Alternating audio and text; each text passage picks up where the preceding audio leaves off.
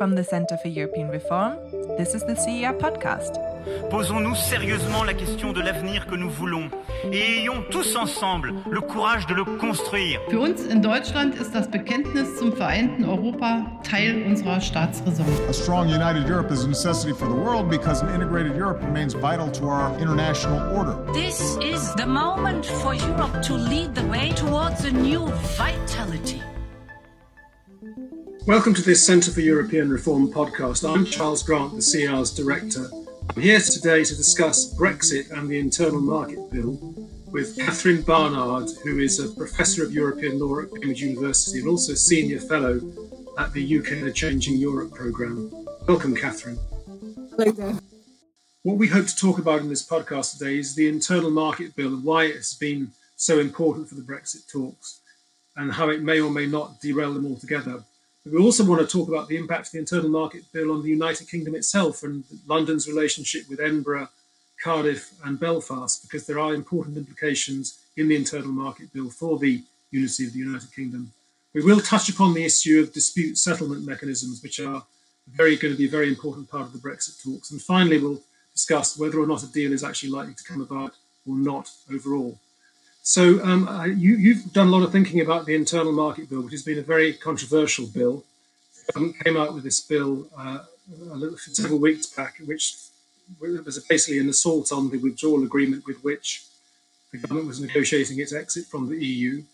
Could you just tell us very briefly why the Internal Market Bill was such a big deal and how surprising was it for the UK to apparently attack the principles of international law, and why do people care about it?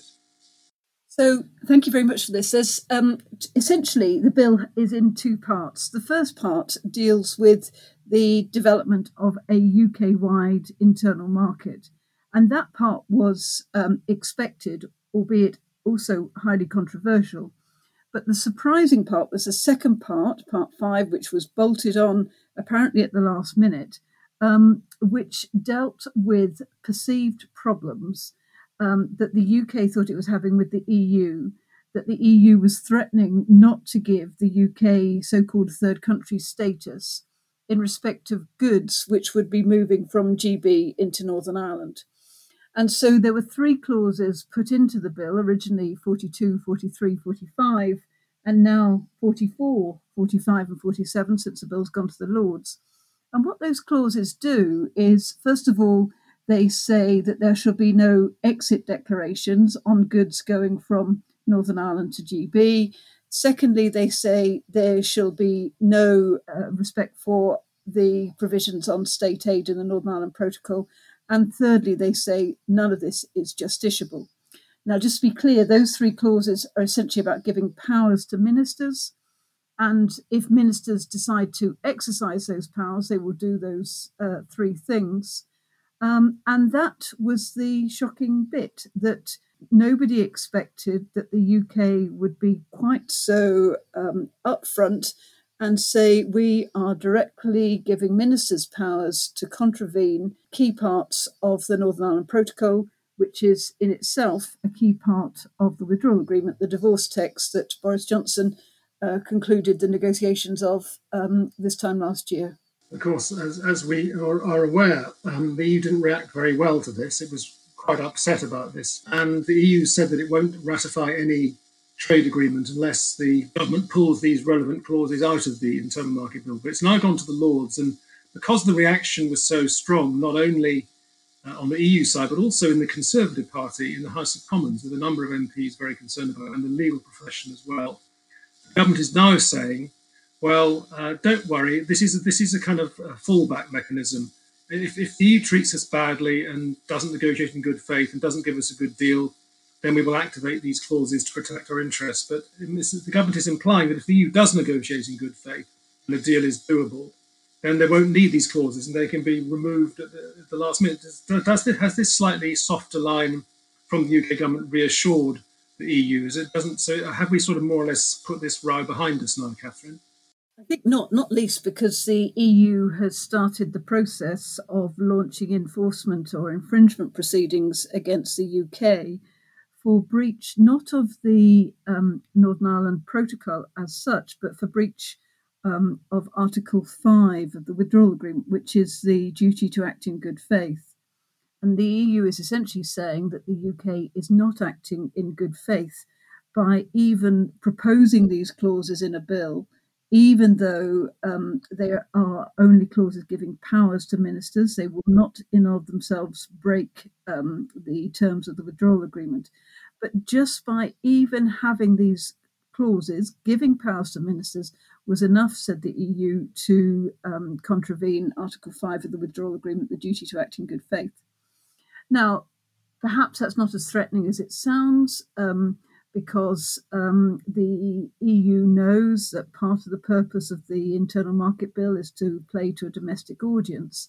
On the other hand, the EU couldn't be seen to be taking a breach of the Withdrawal Agreement lying down, not least because, of course, it's also battling on other fronts. It wants to send out a message to other third countries that it won't tolerate breaches of agreement. And it also wants to send out messages internally, particularly to Hungary and Poland, who are rattling the EU's cages over rule of law issues. Right, so the EU isn't taking it lying down, but nevertheless, I think it's understood by all parties that if they can manage to agree on the free trade agreement they're trying to reach, that the British government will withdraw the relevant clauses at least, which at least would defuse the situation somewhat. In any case, the British government does have concerns about the withdrawal agreement. Not the whole thing, but there are the concerns which you mentioned already, and plus the additional concern, in addition to those points you raised, which is that goods going from Great Britain towards Northern Ireland, which are at risk of going on into the EU, that is a concern of the British, that the EU may want to check for nearly all goods going into Northern Ireland in case they're at risk of going on to the EU, and the UK is worried about which goods those checks would apply to. And that was not actually carried out. That was not dealt with in the Internal Market Bill, but the government promised to deal with that problem in another piece of legislation, which hasn't yet appeared. But all these problems, the export summary declarations, the state aid, the goods at risk and so on, and also the issue of whether farm produce are recognised as adequate to go from Great Britain into Northern Ireland, all these problems can be dealt with in the Joint Committee, which was set up to deal with any problems arising from the withdrawal agreement. And would you expect, Catherine, that the Joint Committee will now manage to find ways of giving the British the reassurances they need about the operation of the withdrawal agreement? And as a way of kind of de-dramatising the whole thing. So I think there are various elements to that. I think you're absolutely right. I would say what is odd about the Internal Market Bill is that if, as was apparently the case, that the UK was worried about not getting so-called third country status for animal products to go from GB to Northern Ireland, the Internal Market Bill doesn't address that problem, because the Internal Market Bill is entirely about goods going from Northern Ireland to GB, i.e. from west to east, and not from east to west. And the issues raised by not getting third country status apparently going to be dealt with in subsequent legislation, not the Internal Market Bill.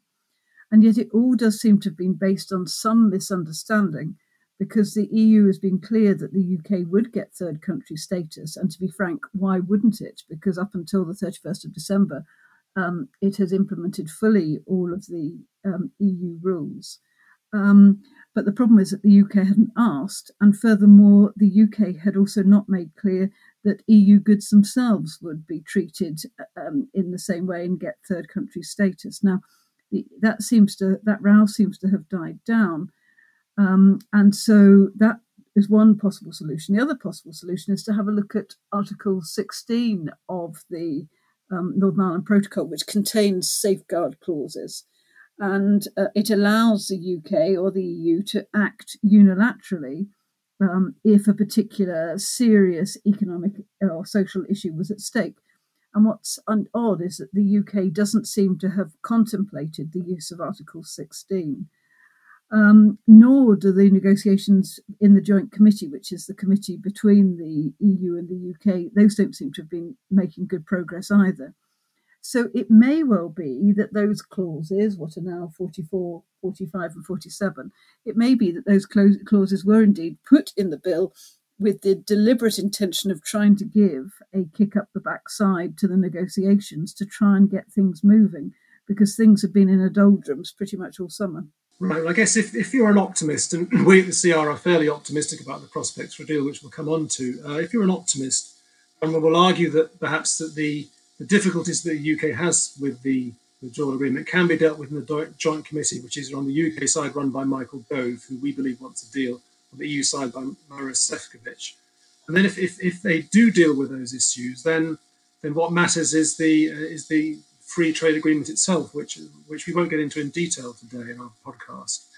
But but nevertheless, even if my optimism is justified, and we can soon be focusing on just the free trade agreement, nevertheless, surely the affair over the internal market bill has left a kind of a rather unpleasant taste in many people's minds. It has surely reduced trust from the EU side vis-a-vis the UK. It may make the EU side review the dispute settlement mechanisms, perhaps rather tougher on dispute settlement mechanisms than it would otherwise have been. Do you think that's the case, Catherine? I think there has been an erosion of trust, not just with the internal market bill, but through the conduct of the negotiations. Now, of course, they are negotiations and each side is playing hardball. But I think there was deep shock that a country that's traditionally prided itself on compliance with the law, including international law, should witness a cabinet minister standing up in the Commons and saying that we are planning to breach international law, albeit in a limited and specific way. And so it has made the EU wary. Now, the UK government says states breach international law all the time. That is already contested, but it must be said there is international law and international law. And this is the text of a really important treaty that was concluded less than a year ago by this very Prime Minister. And the fact is he's now appearing to want to renege on aspects of an agreement that he himself so proudly negotiated. And so it's very likely that the EU will want to toughen up any dispute resolution mechanism, and furthermore is unlikely to have some sort of gentleman's agreement of some sort of soft provisional application of the agreement while the legal conditions, for example, legislation going through UK Parliament to give effect to the free trade agreement, is sorted out. So the EU is likely to be tough. And what does tough mean? Tough essentially means what retaliation can be imposed. And this goes back to the fundamental question of what the overarching structure of any free trade agreement might look like. You might recall that the EU wanted to have one overarching governance framework, governance being the jargon for the institutional mechanisms and the dispute resolution mechanism, whereas the UK wanted to have a number of separate agreements. And the reason why the UK wanted separate agreements was that there couldn't be retaliation across different areas. So if there's a breach in respect of free trade, there couldn't be retaliation in respect of fish and vice versa. Now, rumour has it that the EU is winning on the point of having an overarching governance framework, and there does seem to be some sort of movement there. But it means that they will be able to retaliate and will no doubt impose quite stiff retaliation at the first sign of a breach by the UK. Right. I mean, we're told that dispute settlement is now one of the key outstanding issues in the talks on the free trade agreement, the other ones being state aid and fish. I mean, on dispute settlement, what do you think, if anything, the British are prepared to sign up to? How big is the gulf between what the British are prepared to sign up to and what the EU is asking for? So what the EU wants is essentially a cut and paste of what's in the withdrawal agreement. And just to remind you, in the withdrawal agreement, the dispute resolution mechanism works that there is consultation through the joint committee, then it goes to an arbitration panel if the joint committee can't sort things out. And then the arbitration panel can refer cases to the Court of Justice if a point of EU law is at stake. Now, for the UK, that final point is totally unacceptable. There should be no role for the Court of Justice in any dispute resolution mechanism. And what the UK wants is something more akin to the Canada-style agreement, where essentially it's consultation and then some sort of arbitration mechanism. it's actually what the UK wants is even less than is in the WTO dispute settlement understanding, because the WTO dispute settlement understanding allows for the dispute settlement body to set up a panel, and then the panel makes a decision, and that can be appealed to the appellate body. The UK doesn't even want anything like that looks vaguely judicial in form. They want it to be highly political. So probably the landing zone may be consultation. Yes, both sides want that, followed by arbitration. And then the interesting question is, how much power will that arbitration panel actually have to tell the defaulting state what to do? What are the time limits before the defaulting state is considered not to have complied, and then retaliation can be imposed? But if the EU accepted some of what the British are asking for with its Canada deal, why will it not accept it where the British are concerned? Why is the EU want a tougher system than it has for Canada? Simple reason: geography matters. The UK will still have the EU as its biggest trading partner. That's not the case for Canada. Clearly, Canada does far more trade with the US than it does with the EU. And the EU is very worried about having a powerful economic powerhouse on its doorstep, which has got, depending on what the final agreement says, 0-0 access, and 0-0 is jargon for zero tariffs, zero quotas, having access to the EU single market, but then not complying with, for example, what the UK has signed up to over state aids. And therefore, they don't want heavily subsidised British goods having zero tariff access to the EU market.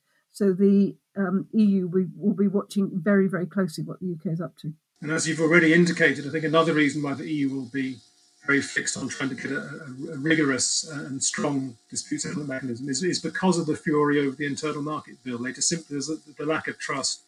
They do worry that the British, having torn up one treaty, could tear up another treaty, and they want to have a means of getting back to the British if they do. Before we conclude, Catherine, with a few comments on the overall prospects for a deal, perhaps could we just turn briefly to a little discussed aspect of the internal market bill, which is its impact on the United Kingdom itself and the relationship between London and the devolved administrations in Cardiff, Belfast, and indeed Edinburgh, because that is certainly, if you're talking to people in Scotland, that they think the internal market bill is not only bad because of these clauses we've been discussing, but for other reasons too. They think it is an assault on the devolved settlement which they've reached with London. Could you tell us why it matters to the Scots and perhaps the Welsh and Northern Irish too?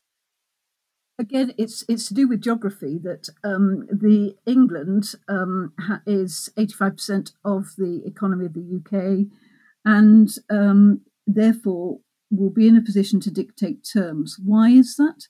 Well, you might recall that when following Brexit, when powers were repatriated to the UK, a lot of them went to the devolved regions, which will give them, at first glance, considerable powers to regulate all aspects of trade. However, the Internal Market Bill contains what's called market access principles, which are twofold. One is called mutual recognition, and the other one's called non-discrimination. Now, let's focus on the mutual recognition one, probably the most important. Under the principle of mutual recognition, goods which are lawfully produced in England should be capable of being sold in Scotland, Wales, and Northern Ireland, and vice versa. However, if the Scots impose higher standards, then the Scottish Government can insist that those higher standards apply to Scottish-produced goods. But English goods which are produced to lower standards must be given access to the Scottish market. And there are very limited exceptions to that point. That means that English goods will be cheaper, and inevitably it will eventually mean Scottish manufacturers will have to lobby the Scottish Government to say we need to reduce our standards to English levels in order to be able to compete. And so the effect of all of this is to say that Scotland will retain quite a lot of power to regulate, but in fact it won't be able to use those powers because those powers will have a detrimental effect on Scottish business, Scottish manufacturing. And that's what the Scots, the Welsh and the Northern Irish are really worried about. And because England is such a powerhouse, economic powerhouse within the United Kingdom, Therefore, essentially, it means that England will dictate the terms of trade. Right. So are the Scots right to claim that this claws back some of the powers that the devolution settlement initially gave to Edinburgh? Was that over the top? Not exactly that it claws back, because the answer is that Scotland can carry on legislating in the areas that have been devolved to it. So the Scots have those powers absolutely exist. But the trouble is, when exercising those powers, they can only exercise those powers over Scottish manufacturers and Scottish goods. And the mutual recognition principle says that goods made to English standards should be allowed to be admitted to Scotland. And therefore, you've got two groups of goods, English goods and Scottish goods, in competition.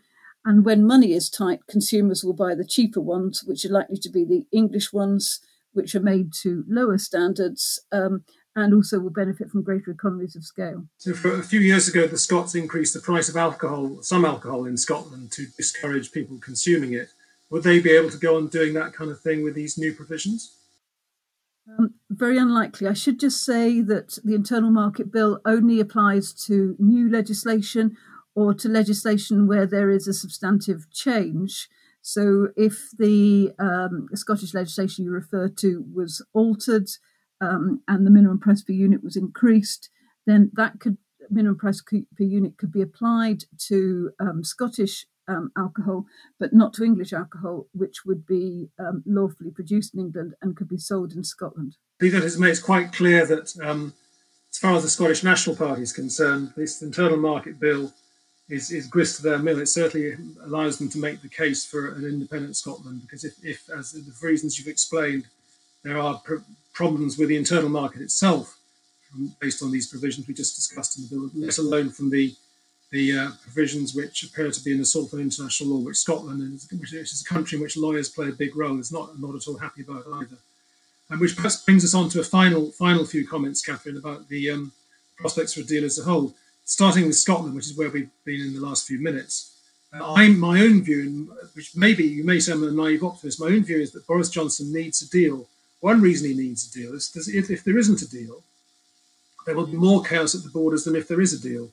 If there is a deal, a free trade agreement, I think there will be some chaos at borders because nobody knows how the new systems will work. The new IT systems probably won't be functioning very well on December the 31st.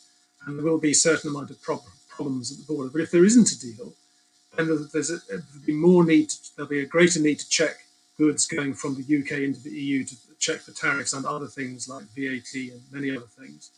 And there'll be much less goodwill on the EU side towards mitigating the friction at the borders. So I think if there is a no-deal Brexit, the chaos at the borders and the consequent impact on what is on shelves in shops and pharmacies will just allow those who are critical of the government to say, look, this is an incompetent government.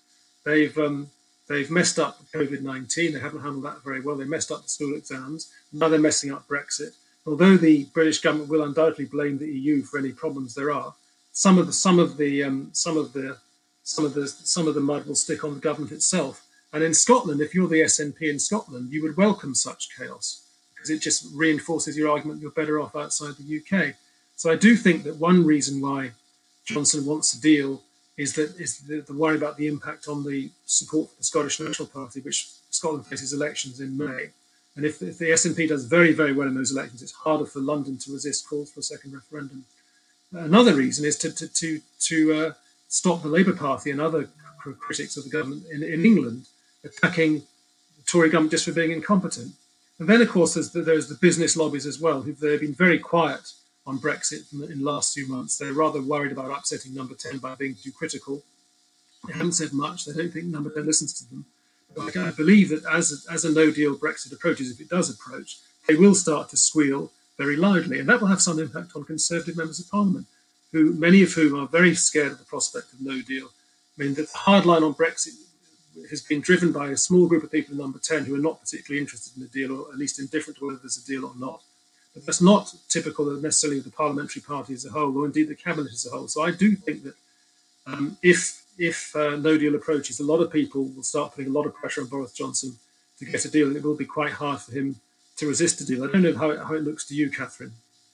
Yes, I mean, I can absolutely see the merit in what you're saying, and I should say I think there really needs to be a deal, for the simple reason that if there is no deal, I think relations between the UK and the EU will be toxic for several years to come, and there is common interest, there are common areas where we absolutely need to keep talking to each other. A case in point is dealing with terrorist threats, dealing with criminal justice matters. So I think it's really important there is a deal. I think the deal will be a pretty thin one, and it will be in areas which are exclusive competence to the EU, for the simple reason that it will be much quicker to get through the EU than a mixed agreement. The mixed agreement would have to go through all of the national and regional parliaments too. However, I don't think we should underestimate the fact that this government is taking an ever more purist line to the point of about sovereignty. This government is absolutely fixed on the need for the UK Parliament to be sovereign and not be dictated to by any international power, especially the EU. And the trouble is, any trade deal already curtails your sovereignty. I mean, just even if you just think about it very practically, if I'm selling you my car, and I'm going to give you my car and you're going to give me money, inevitably that curtails my personal sovereignty because I'm only going to have the money and not the car at the end of the day. And it's the same with international trade. Any deal involves some give and take, and usually it's considered for the benefit of both parties. What's so unusual about the situation we find ourselves in at the moment is that never before has a trade deal been done to distance a state from another state, in this case, the powerhouse that's the EU. And of course, each side is finding their own way. And at the moment, the UK seems to be prioritising the purity of sovereignty of Parliament over economic interests. Well, that's a very important point you've just made, Catherine. It certainly reinforces something I heard recently from the EU negotiators, some of whom said to me what they find shocking about the people in Number 10 when they deal with the people in Number 10 is that they just don't care about the economy. When you say to them, look, this or that outcome, this in the FTA will lead to more or less economic growth, the guys in Number 10 say, that's not really our concern. Our concern is sovereignty. It's being free of the purview of the European Court of Justice and EU rules and regulations. And they are relatively indifferent to the economic outcomes. That is very hard for the EU to understand because the Commission itself and the EU as a whole is driven by economics and trade and GDP and that kind of thing. And it takes it as self-evident that more growth is good for everybody. So when you meet people in Number 10 who just don't appear to have that worldview, you can see how difficult it is for the two sides to reach an agreement. Having said that, I do think that the pressures on Boris Johnson to reach an agreement will grow, because even if the guys in Number 10 can sort of ignore the economy some of the time, it's harder for the whole government to do so, and the Treasury certainly doesn't take that view. So I think the pressures for a deal will grow. But Boris Johnson and David Frost, his negotiator, and Michael Gove, who's in charge of the no-deal preparations, will have to lean on people in Number 10, like Dominic Cummings, who apparently is indifferent to whether there's a deal or not, and lean on them to compromise on key issues like state aid. And I think, as we've discussed in the internal market bill, it really doesn't, that hasn't made it easier to get an agreement overall because of the way it's eroded trust. Do you have any final comments, Catherine, before we end this podcast? No, I think the next few weeks are going to be extremely bumpy. What is surprising, given how little time there is just how little public discussion there is about Brexit. Now, clearly, COVID, as always, is dominating the discussion, and quite understandably so, as the number of COVID cases rise. But there is a risk that come November, we are facing the perfect storm of possibly a de facto lockdown of some sort, very large number of COVID cases, government firefighting COVID, and meanwhile the time for negotiating a free trade agreement with the EU slipping away, and we actually end up leaving almost by accident without a trade deal at the end of the year. Well, I think we both agree that would be not a good outcome at all. As you've already said, the good thing about a deal, however thin and meagre it may be, is once you get a basic deal, you can build on it. It can be a foundation for the future. Future Tory governments or future Labour governments may wish to see a closer economic relationship and a closer security relationship, and will, I'm pretty sure, want to improve elements of this deal. But if you don't have a deal to build on, it's much harder to do anything about bringing us together in the future. I think if there is no deal, then the no deal isn't going to last for very long, because I think the consequences of no deal wouldn't be very easy for the British to put up with for more than a limited period. So probably the negotiations would resume. But the ultimate, then we'd come back to the same issues we came back to before: the withdrawal agreement, the need for a free trade agreement, the need for an agreement on state aids, and so on. But Catherine, thank you very much for joining us in this European Reform podcast. Thank you very much, Catherine. Thank you. It's been a pleasure. Thank you for listening to the CER podcast. If you have any feedback for us or want to leave suggestions for a future episode, then you can find us on Twitter at CER_EU.